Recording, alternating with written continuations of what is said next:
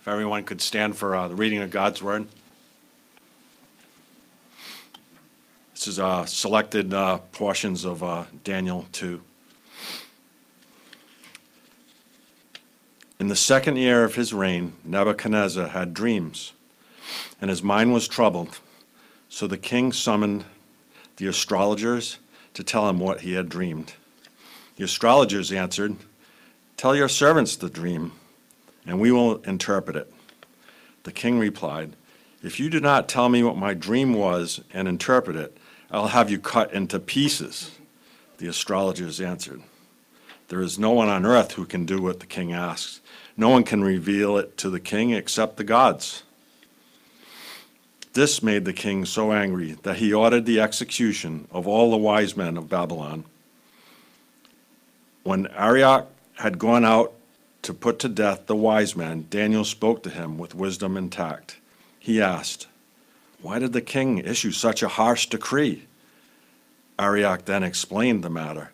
At this, Daniel went into the king and asked for time so that he might interpret the dream for him. Then Daniel returned to his house and explained the matter to his friends Hananiah, Mishael, and Azariah. He urged them to plead for mercy from the God of heaven concerning this mystery.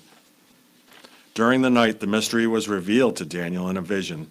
Then Daniel praised the God of heaven and said, "Praise be to the name of God forever and ever. Wisdom and power are his. He changes times and seasons. He deposes kings and raises up others. He reveals deep and hidden things. He knows what lies in darkness. I thank and praise you. You have given me wisdom. You have made known to me what we asked of you." Arioch took Daniel to the king and said, "I have found a man among the exiles from Judah who can tell the king what his dream means." The king asked Daniel, "Are you able to tell me what I saw in my dream and interpret it?" Daniel replied, "No wise man can explain to the king the mystery, but there is a God in heaven who reveals mysteries.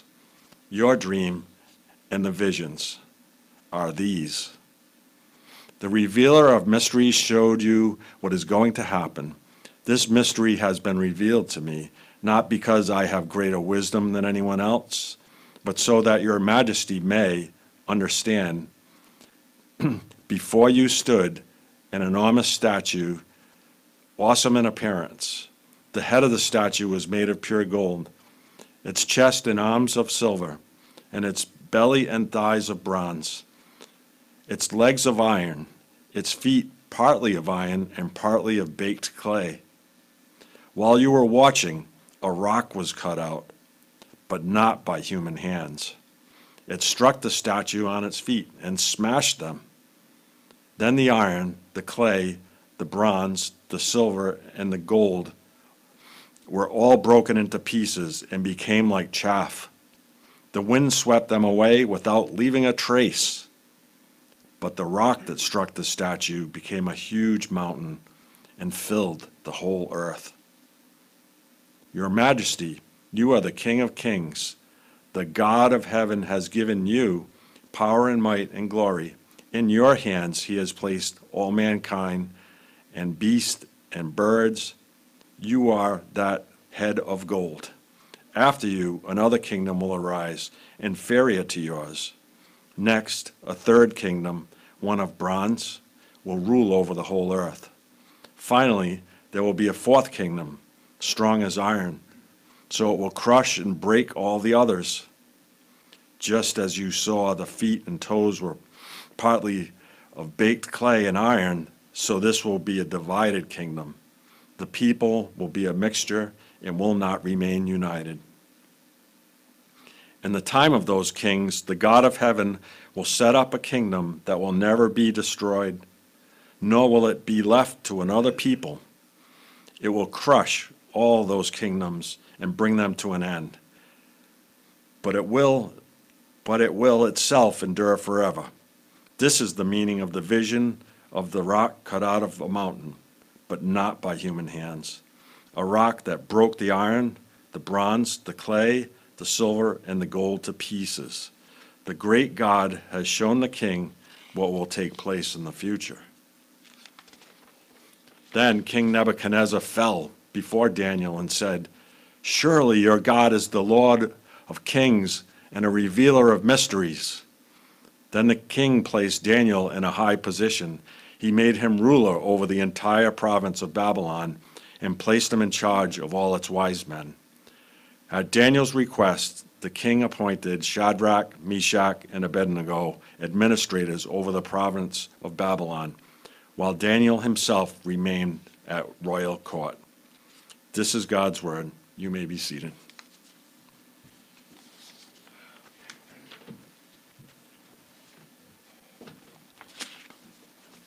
Dear Heavenly Father, how wonderful, how marvelous, how at times mysterious your word is. We thank you, Lord, that you reveal to us what is yet to come. And we can have the assurance of your word in this promise that you've given us this morning. Bless us in Jesus' name. Amen. So believe it or not,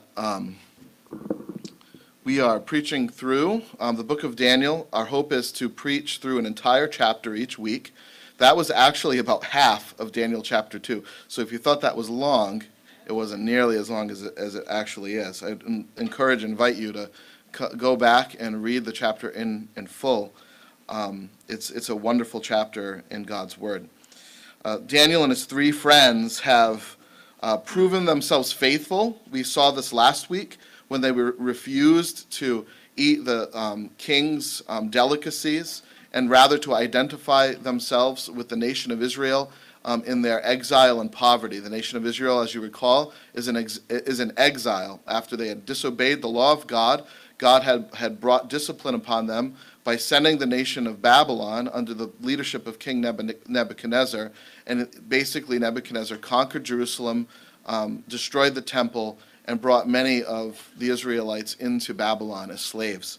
So Daniel and his friends, rather than, they got recruited, you recall, because of their intelligence and their good looks and all this, into the king's inner court, and they refused to identify with the Babylonians, and rather they maintained their identification with the God of Israel. So we saw this last week in chapter 1, and now in chapter 2, they're necks in the noose. Here the king has this dream that no one can interpret, and he decides, because he's in a tiff and in a rage, that he's just going to kill all of the wise men. He's going to execute all of them, of which Daniel and his three friends are one. So they're in trouble. They're in the second year, our text says, they're in the second year of King Nebuchadnezzar's reign. So he's still kind of new to the throne, and he's already grumpy and bitter in his position. So they would have spent a little bit of time in Babylon by now. They would have known people and known the king. They were building reputations as people that are wise. Daniel, of course, when he heard this harrowing news about the king's decree to kill all the wise men, he says, "Let me talk to him." Apparently, he had a relationship with the king already as someone who was wise, because the king let him do this. But verse 4 is actually really important and extremely interesting. Have you ever seen a movie that was on, they were advertising for a certain movie, and were so really excited to see the movie. It seemed just really interesting, dramatic, exciting, adventurous, whatever. You really wanted to see it, and then you rent it, or you go to the movie theater or whatnot, and you sit down, you turn it on, and then all of a sudden you realize, oh shoot, this thing is in a foreign language. I'm going to be reading this I didn't realize that. Isn't that annoying? So it is for me, at least. I'm like, okay, I could have just read the book. Now I can't watch anything that's going on, and I got to read the whole thing in the subtitles below. I've been to movies that are kind of back and forth. They're set in different places where sometimes they're speaking in German and sometimes in English, and it's kind of back and forth to hearing my own language and also hearing a different language. And when we hear that different language, we have to read. Now, something is sort of happening in the book of Daniel like this that we actually lose, because it was all translated for us into English.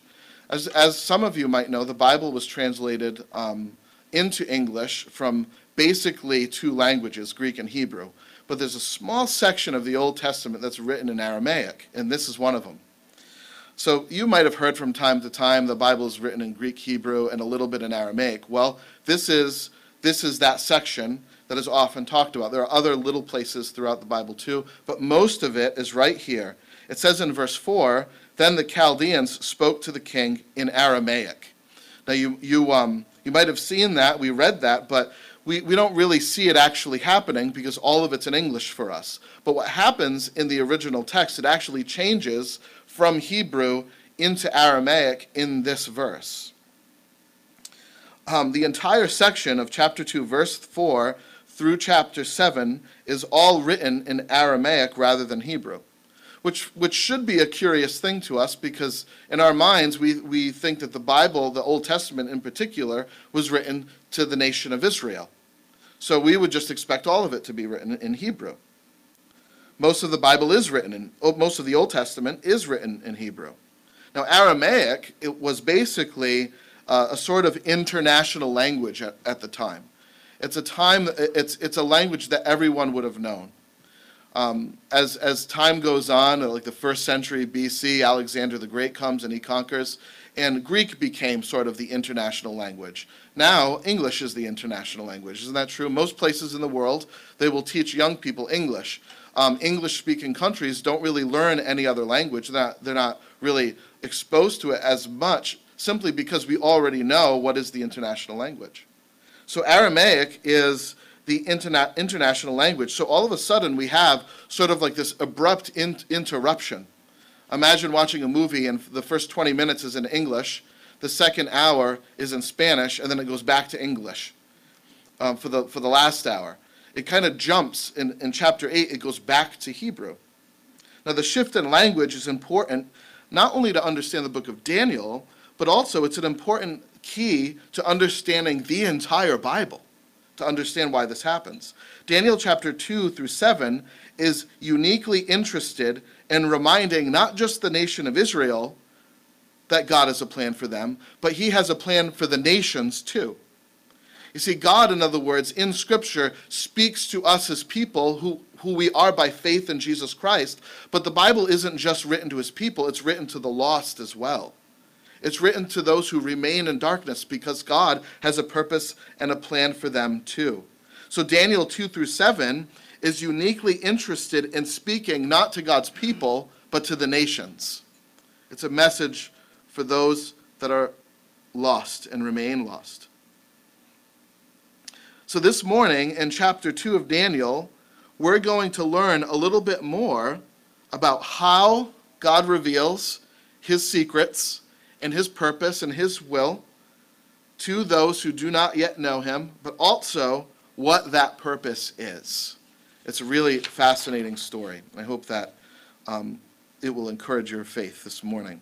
In Daniel chapter 2, God reveals this purpose through a notorious pagan despot. This guy is a maniac. You just saw a little bit into that window. He asked, would you please tell me the dream and interpret it? And his wise men, people who thought like were on his good side, people that were Babylonians, said, hey, that's kind of tough. And he says, if you don't do it, you're dead. So this guy's got a few screws loose. He's not normal, right? But if you observe his character, he is projecting strength when he's actually very weak and very insecure.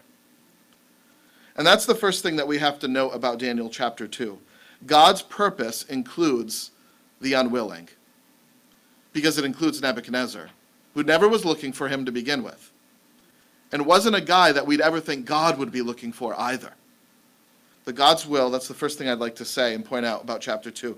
God's will includes the unwilling. Verses 1 through 13 tell of Nebuchadnezzar's recurring dream, and it scared him to death because in verse 1 and verse 3 it says this, his mind was troubled and his spirit was anxious. This man was leader of the largest and most powerful and wealthiest nation on earth. But he was a troubled, weak, anxious little boy. We've never seen that in our world leaders, have we? Let's just move on real quick, okay? His earthly authority, and hear this, please. His earthly authority, his rank, his possessions, all that he had, did not remove his own frailty. So we need to ask a question about us. Does the stuff that we pull off in life make us strong, happy people?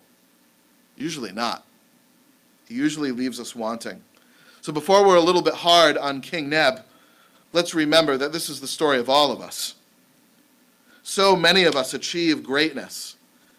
But when we achieve it, we find that we're just as lost and just confused and just as fragile as we were before. So that in our own minds, we remain small, uninteresting, and very fragile. So God comes to this king who has no earthly reason to be afraid of anything but is. He comes to this king in his sleep, while he's sleeping. And he gives him, if you read the text carefully, he gives him basically what is a recurring nightmare. Anyone ever had one of those? I had a dream that a cheeseburger was eating me. It's not true. So he gives this king a recurring nightmare. And so anxious was he to find out what this dream meant that he was literally threatening the lives of all of his council that was supposed to be there to give him help and wisdom. He was so anxious that he demanded that his magicians and soothsayers and astrologers and all these people would not only interpret what the dream meant, but he wanted to tell them what the dream was to begin with. He didn't want them making something up, right? Which we could all do. He didn't trust these wise men. He didn't want them inventing some meaning. So under the threat of death, they were to tell the dream and the meaning. And this is what they say. They say, "O king, there is no one on earth who can do what you ask. No one can reveal it to the king except the gods." And they just, in that one sentence, just outlined why God was doing this for Nebuchadnezzar. Because God wanted it to be clear that his gods were no gods at all, and that there was only one God of heaven and earth, and that God was Daniel's God. So leave your false gods and come to the true one, right? And Nebuchadnezzar, when he hears this, that no one can reveal it to the king except to the gods, his response basically was fear and fury, 2 F's, fear and fury. He was terrified and he was furious. One of the most famous kings of all time. Do you know that King Nebuchadnezzar built one of the 7 wonders of the ancient world? The Hanging Towers of Babylon. Have you ever heard of this? This guy was nuts, but he was brilliant at the same time, which sometimes those two come hand in hand, don't they? One of the most powerful leaders, one of the most brilliant creative minds that our earth has known is furious and afraid of a dream. And why is he afraid of the dream?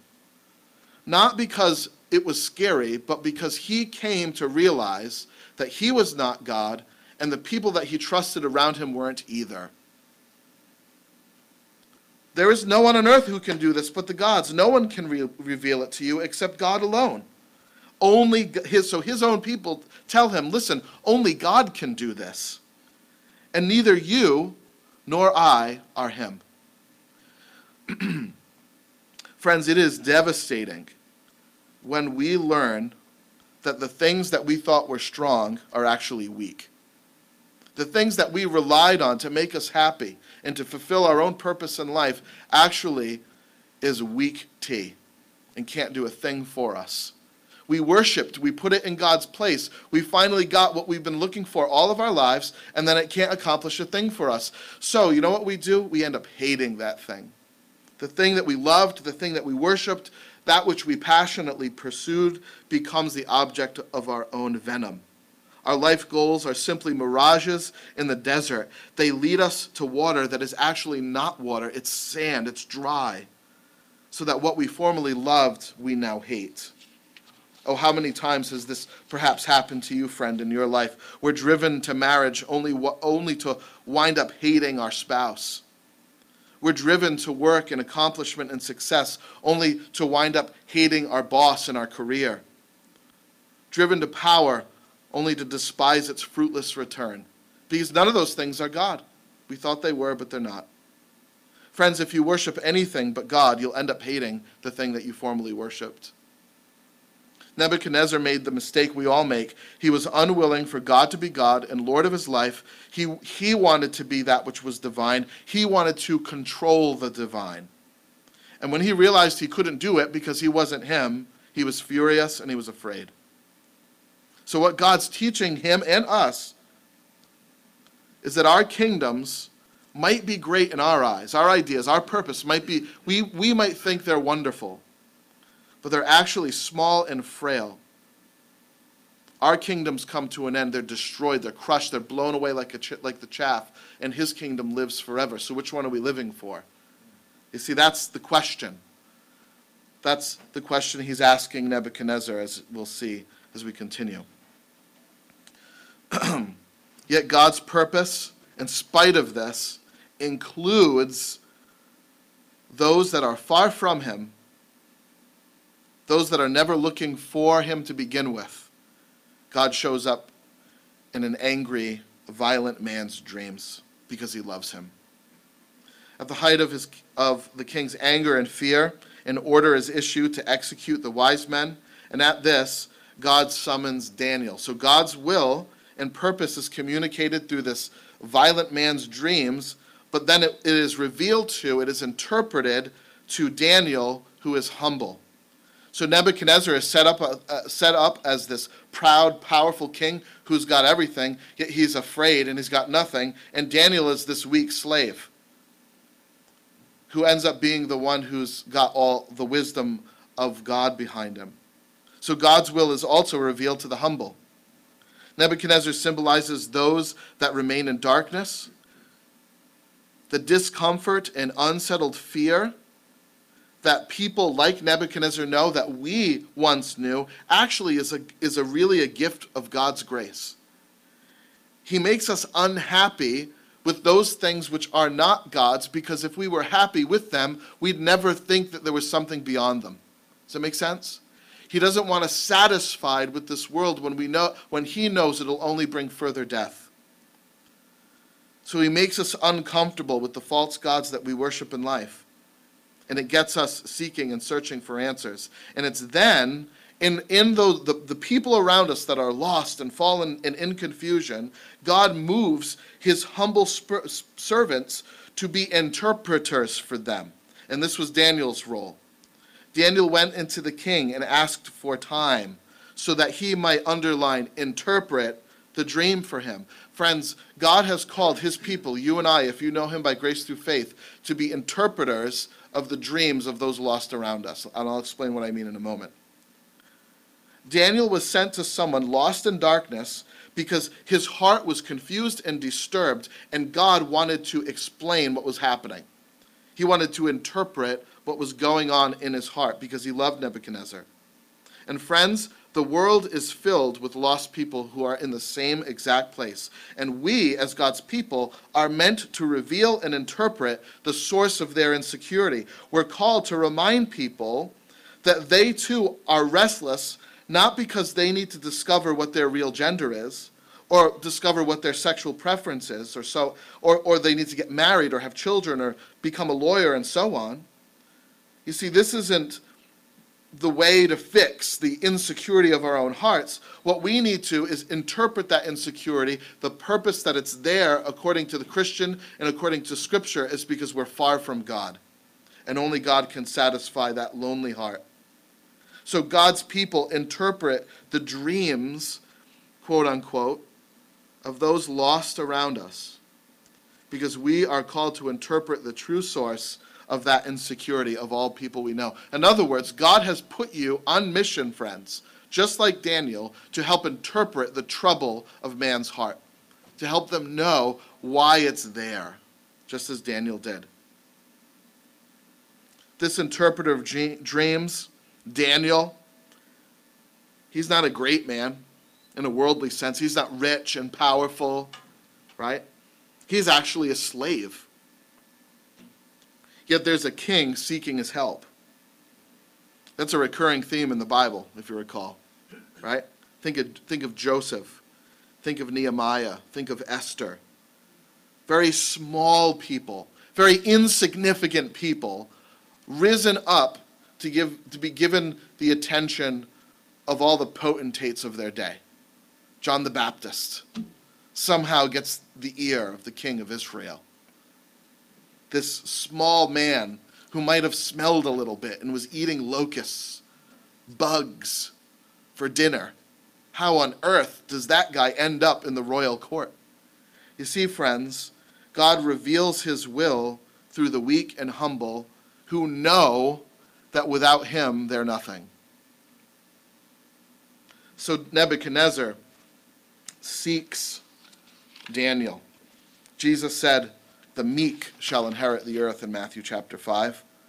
And Daniel proves his humility not simply because he's a slave. You know, you can be a proud slave. You can be an arrogant slave. You can be angry at the world and think you deserved everything but all the trouble that you've been given. The reason Daniel proves his humility is because of the way that he lived his life. What was the quality, the content of his heart? He didn't plot a coup. He didn't win a debate. He didn't become an angry blogger, right? What does he do with this crazy king who's threatening his own life? He prays. He stops and he gets his three friends, Shadrach, Meshach, and Abednego, and he prays. Verse 17, then Daniel explained the matter to his friends, and he urged them to plead for mercy from the God of heaven. Isn't that interesting? Daniel's asking God for mercy. Mercy is undeserved favor. Like it's almost like forgiveness. What did Daniel do wrong?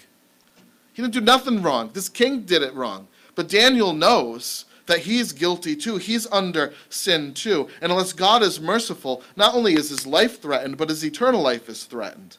He needs God to be merciful. That's something that he knew to be true that Nebuchadnezzar just didn't. He also knew that he didn't have the wisdom to know and interpret this dream. He needed God to do it. This mystery, it says in our text, has been revealed to me, not because I have greater wisdom than anyone else. Isn't that an amazing statement? God reveals this dream to Nebuchadnezzar, to Daniel as he prays, and he reveals the interpretation of the dream. God reveals the interpretation of the dream to Daniel.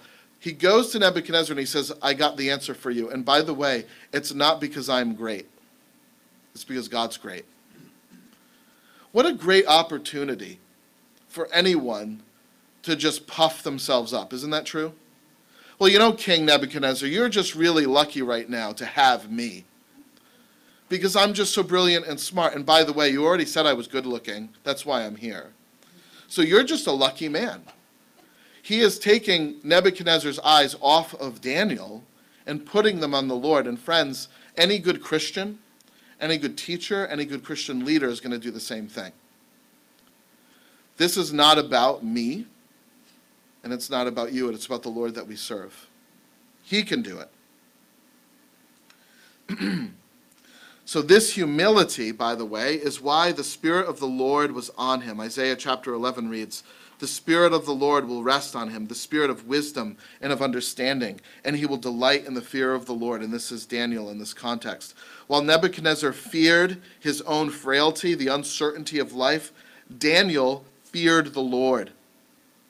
Daniel's life was characterized by wisdom. In verse 14, it says, Daniel spoke to him with wisdom and tact.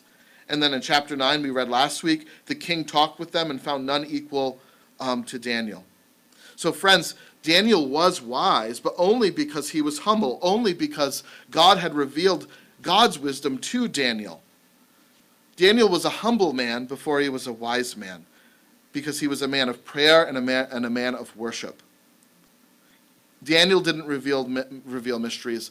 God reveals mysteries. Friends, if your life seems mysterious right now, you don't need me. You don't even need the people around you. You need God's word. And the only way that I can help you in life is not by my wisdom, it's by relaying God's word to you.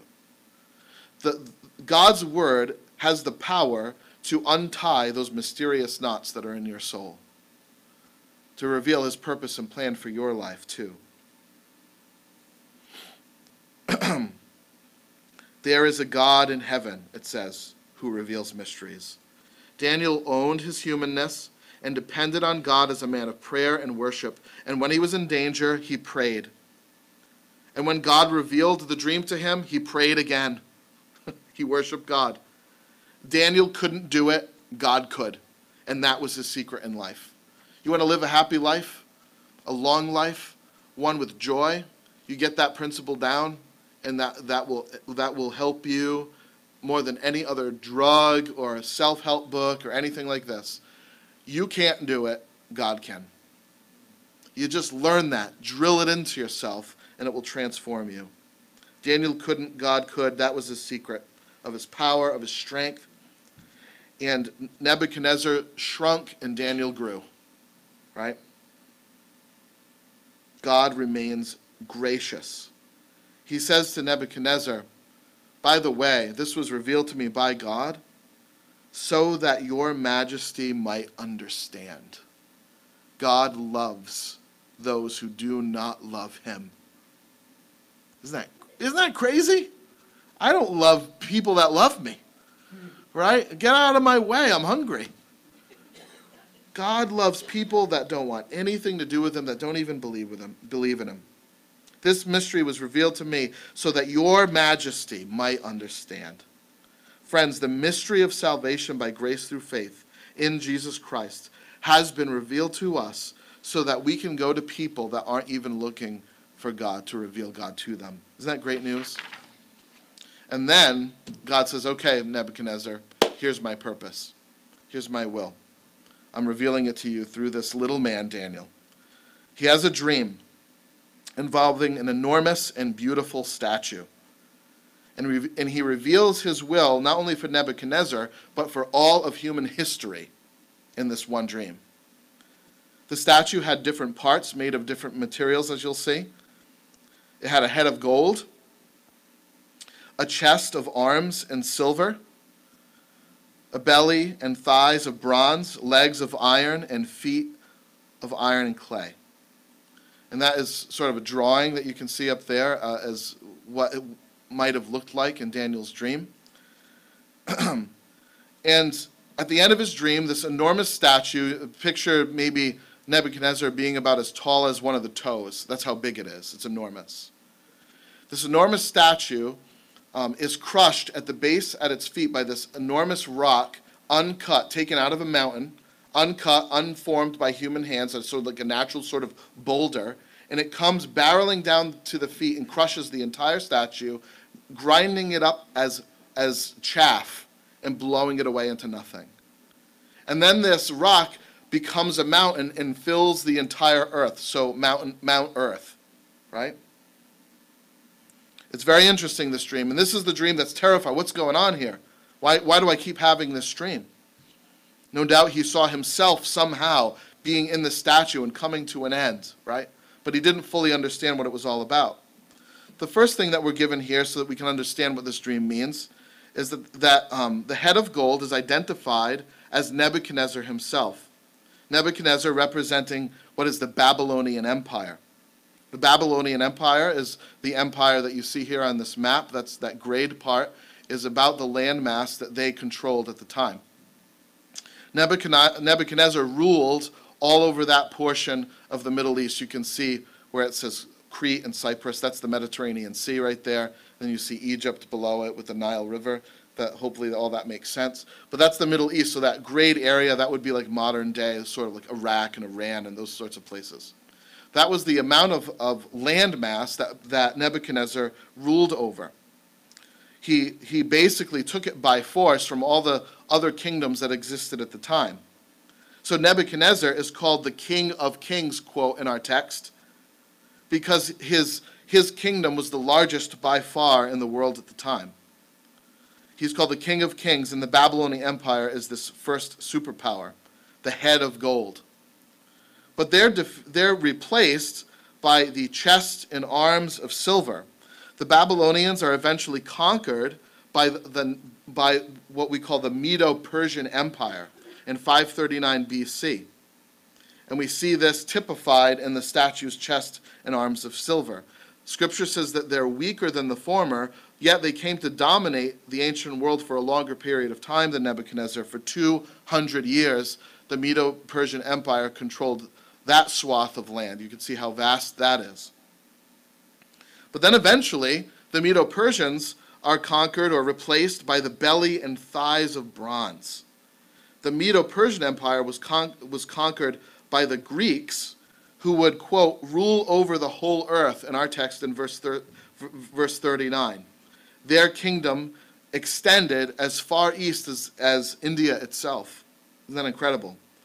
Under the leadership of Alexander the Great, they conquered the Medo-Persian Empire between 534 and 530 BC. They won a decisive victory over King Darius, the king of the Persians, at the Battle of Issus. And now Greece had emerged onto the world scene as the new superpower, and they took it by force and blood. You know, Alexander the Great, while he was still in his, imagine this, he's still in his 20s. And he begins, it's recorded that he begins to weep because there was nothing left to conquer. That's how powerful and how quick Alexander the Great conquered the world. So vast was their empire that Greek, the language, replaced Aramaic, remember we talked about this before, as the world's common language, and all of Europe and the Middle East became what they call Hellenized, that is Greekified, right? They all learned about Greek culture, they all became Greek. Our modern world, and friends, to this day, our modern world has been affected by Alexander the Great and Greek culture. Our modern world's democracy, our philosophy of government, our art and philosophy can all be traced with a straight line back to the Greeks. It's fascinating. There's this connection. You getting this so far? There's this authority that these kingdoms have over the world, this influence. And it sort of wraps its fingers around the globe and says, you're mine. Right? So all of this power and influence. And then finally, the Greeks are followed by this fourth kingdom, which is described as having legs of iron and feet of iron and clay. This we know to be the Roman Empire, the empire that was ruling, by the way, at the time of our Lord and Savior Jesus Christ. The Roman emperor conquered Greece officially at the Battle of Actium when Augustus defeated Cleopatra. Iron shatters everything. It's strong. It's a strong metal. The Roman Empire was stronger and more destructive than any empire prior. And you can see they moved more west than east and controlled most of what we would call modern-day Europe. Okay? Yet the Roman Empire in our text would fracture and divide. Their feet are made of clay and iron. It's weak. By the way, in the first century, about a little after the life of Jesus, there was this man named Josephus. And Josephus wrote basically a history of Israel. A lot of what we know about the history of Israel after the Bible, the Old Testament Bible ends, comes from Josephus, right? He interprets Daniel's dream just like this. He says the head of gold is the Babylonian Empire, right? And describes the rest as we did. And this is important. The reason this is important is because it's telling as to what the people of Israel would have believed at the time about the Roman Empire. In their minds, the Roman Empire is the legs. They're that last great empire that's going to be crushed when our Messiah comes. So when Jesus came, they didn't want a savior of their sin. They wanted a political conqueror. And when Jesus showed himself not to be a political conqueror, but a savior, they killed him. Right? They were expecting, based on Daniel's vision, a fifth kingdom. And by the way, it's coming. Just not yet. Verse 44, in the time of those kings, the God of heaven will set up a kingdom that will never be destroyed, nor will it be left to another people. It will crush all those kingdoms and bring them to an end, but it will itself will endure forever. This is the meaning of the vision of the rock cut out of a mountain, but not by human hands, a rock that broke the iron, the bronze, the clay, the silver, and the gold to pieces. The great God has shown the king what will take place in the future. Friends, we know how the story of human history ends. It has been revealed to us according to Daniel chapter 2 and verse 45. The great God has shown us what will take place in the future.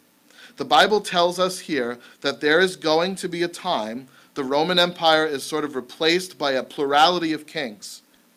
The 10 toes and the feet, right? That's what it's sort of envisioning. A world that's not ruled by one kingdom, but a multiplicity of kingdoms.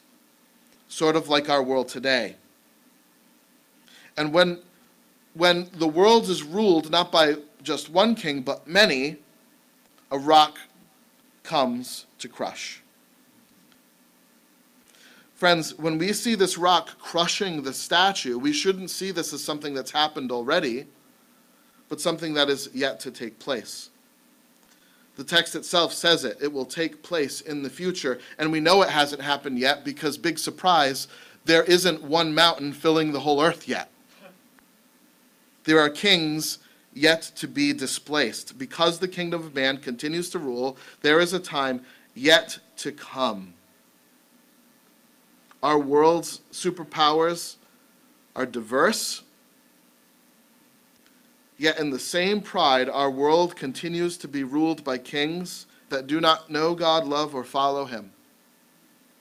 Israel's Messiah, the rock, uncut by human hands. In other words, a kingdom not of this earth. Have you heard this before? My kingdom is not of this earth. Jesus identified himself as Daniel's rock. I am he. 1 Peter chapter 2, see, I lay a stone in Zion, the stone the builders rejected has become the chief cornerstone. And this is our Messiah, Jesus Christ. Isaiah chapter 8, he will be a stone that causes people to stumble and a rock that makes them fall. Friends, Jesus' kingdom is coming. His kingdom is coming. God is sovereign over kings and over nations and over governments. But the better king, the better nation, the better government is coming. He gave Nebuchadnezzar his power, and then he gave it to the Persians, and then he gave it to the Greeks, and then he gave it to the Romans, and so on. Until he comes. His purpose is earthly. He's moving these human kings, and he's eventually going to displace them, and his kingdom is going to fill the whole earth so that heaven isn't somewhere far away in a galaxy far, far away, and some sort of kind of nebulous spiritual type of thing. The Bible says that God's kingdom, heaven, eternal life, takes up ownership of this world. Isn't that great? Revelation chapter 20 describes this event. It interprets Daniel chapter 2. Revelation 20:11, I saw heaven standing open, and there before me was a white horse whose rider is called Faithful and True. With justice he judges and wages war, and on his head are many crowns. He is dressed in a robe dipped in blood, and his name is the Word of God. This is Jesus Christ. In the beginning was the Word, John chapter 1, and the Word became flesh and dwelt among us. This is Jesus Christ. He is dressed in a robe dripped in blood, and his name is the Word of God. Before he comes to take back the earth that is his, he came to save his people. His robe is dipped with blood, right?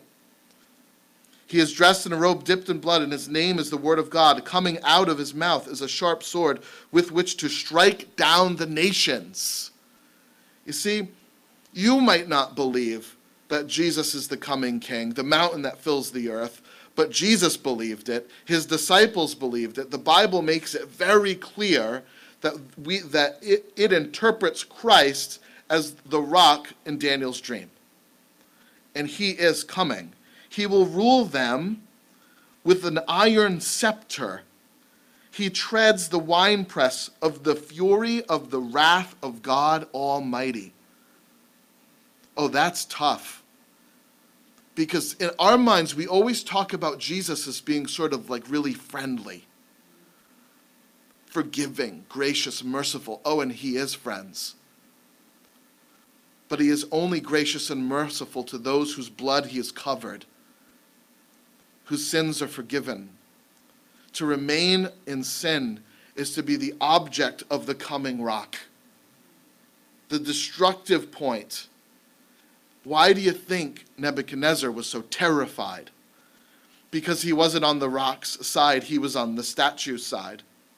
And we need to jump off the statue and jump onto the rock, right? On his robe and on his thigh, he has a name that is written, King of Kings, Lord of Lords. Oh, wow! Daniel just said, you, Nebuchadnezzar, oh, you are King of Kings. What is he talking about? In other words, he's got more authority than all the other kings of the earth. They work for him. They're like client nations that really submit to him. Now Jesus is being called the King of Kings, the Lord of Lords, of all the universe, right? The kings of the earth are no longer the centerpiece of human history. You see, for a little while, the kingdoms of the earth are the dream. They're the vision. That's all we see. But then the dream shifts. A rock comes, smashes it to smithereens, and then a mountain fills the whole earth. And then all of a sudden, the language changes from Aramaic to Hebrew, right? And now, we're not looking at the kingdoms of this world. We thought that's all there was. But it's actually Christ's. It's actually his world. And we need to submit and to surrender to his authority. The kings of the earth are no longer the centerpiece of human history. They step aside for the real king, for the fifth kingdom. The ungodly are not so, it says in chapter 1, but they are like the chaff which the wind carries away from the face of the earth. Therefore, the ungodly shall not be able to stand in the judgment. And the sad and sorry news of our human plight is that there are none good, no, not one. We are all ungodly. But Christ makes us right with him so that we're the righteousness of Christ. And then in Psalm 2, I have set my king on the holy hill of Zion. He said to me, you are my only begotten son. Ask of me, and I will give you the nations as your inheritance, and the utmost parts of the world as your possession. Oh, friends, the rock is coming, and he's taking back what's his. Whose side are you on? Are you the nose on the statue? Are you the toenail? Are you the fingers? Oh, friends, Daniel wasn't afraid because he was part of the mountain and not the statue. Oh, friends, we need to come to Christ. There is no doubt this dream represents the successive rulership of human history. And it will all be blown away like chaff. All of it. One day, Washington, D.C. is going to be stormed by another king.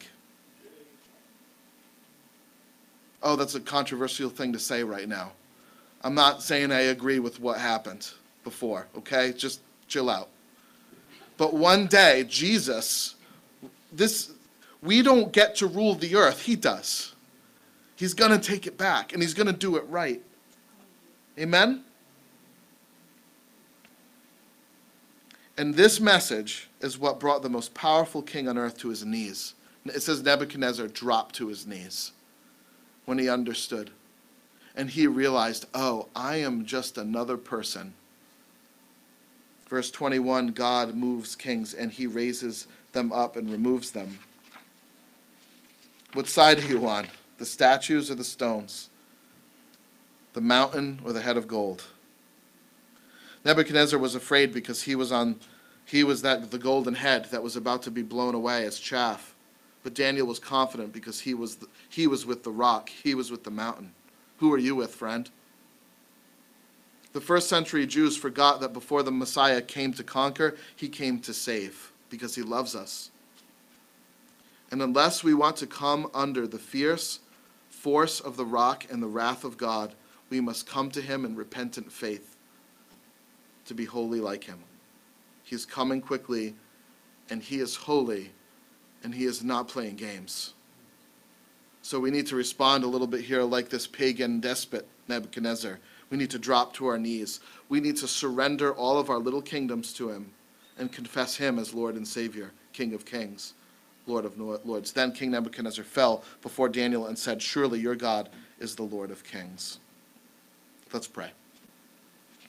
Dear Heavenly Father, we come to you this morning, and we know that Jesus, our Lord, is King, and he is coming quickly.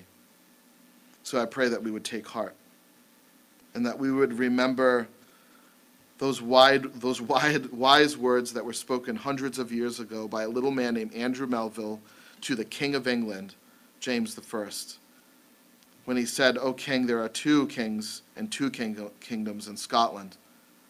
There is you, King James, Lord of the Commonwealth, and there is King Jesus, Lord of the church, Lord of the universe. And, O King, you are his subject, as are we." His kingdom is not yours. You are not the head of it. Oh, we will yield to you your place, but you cannot give us eternal life, and you cannot take it from us. So God, I pray, Lord, that we wouldn't put our hope in kings, but our hope in the Lord Jesus Christ.